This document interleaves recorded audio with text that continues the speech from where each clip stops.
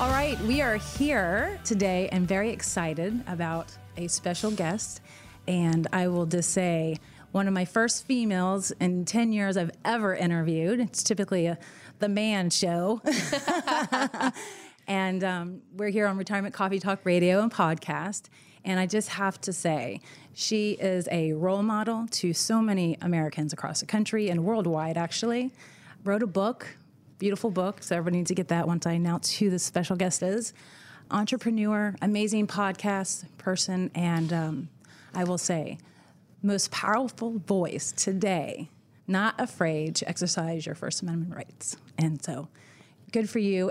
Without further ado, I have Candace Owens in the house. Oh, yeah. Thank you so much for the sweet introduction. That was so kind. Yes. Well, you are fierce and powerful, and I wish there was more of you, believe it or not. So sweet. Yeah. So, just some fun stuff. You're 6 months pregnant. Yeah. How are you doing? How are you feeling? I've been pregnant for the last 3 years, so I think it would be weirder for me to not be pregnant at this point. We're doing 3 under 3 with this one. So, I don't even remember what life was like not pregnant. I've just been living pregnant for the last 3 years. I'm an elephant now. You know you're not.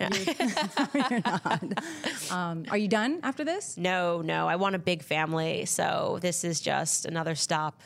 Okay, so 5 and done?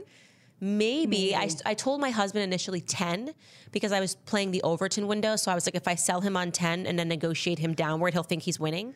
So that's why I say women, if you have, double whatever amount of children you want and then have him negotiate down and he thinks he's winning. So we're really going to have to wait for a very long time before you're the president of the United States, you're saying? Yeah. Well, let's talk about the kiddos. I have 2 children today, and society is such a mess sometimes as we see it. How do you feel about raising children in the crazy world we're in today and the future inheritance they're going to actually have to take over once, we're gone? I'm confident every single day in the children that I am raising with my husband. We know what our values are. And I really believe that if your values are in place and you raise them to be good stewards of those values, no matter what's going on in the world, they will be able to thrive. And there's always something going on in the world. I mean, I was watching a show about the Great Depression. I mean, if you talk to your grandparents, their great parents, there's always something to contend with. So no generation is going to be immune to that. And it's all about really just preparing them. Right. So we got to get these parents really caught up these days, it seems like. Yeah, exactly. So, speaking of, I'm going to plant the seed again, being the president of the United States one day, fun question.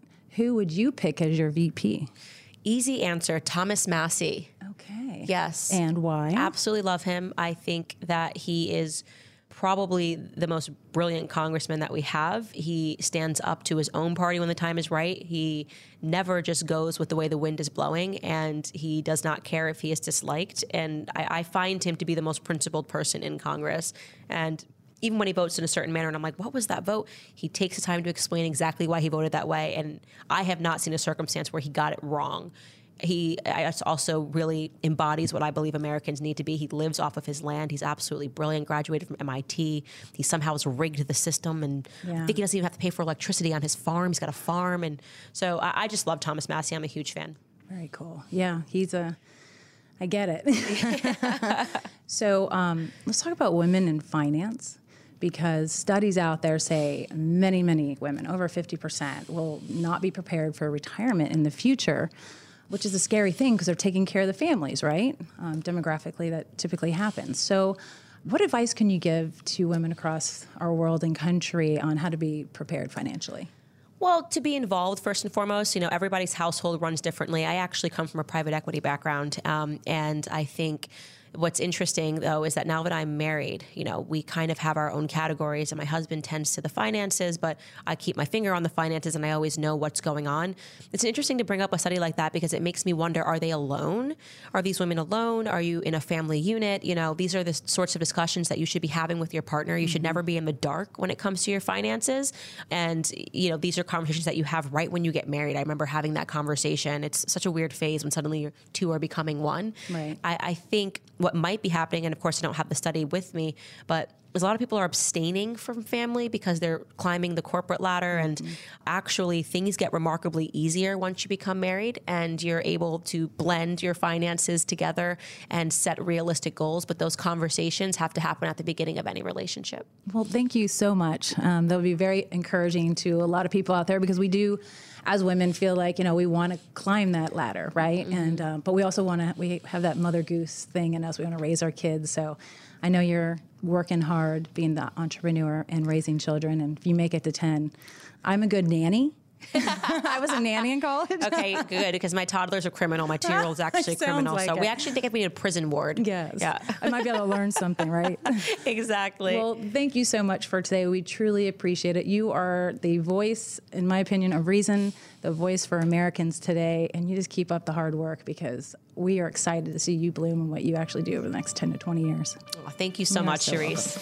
Thanks for listening to the Retirement Coffee Talk podcast. If you have questions or would like to begin the process of building a tailored retirement plan, call Zinnia Wealth at 803-368-3680 or find us online at zinniawealth.com.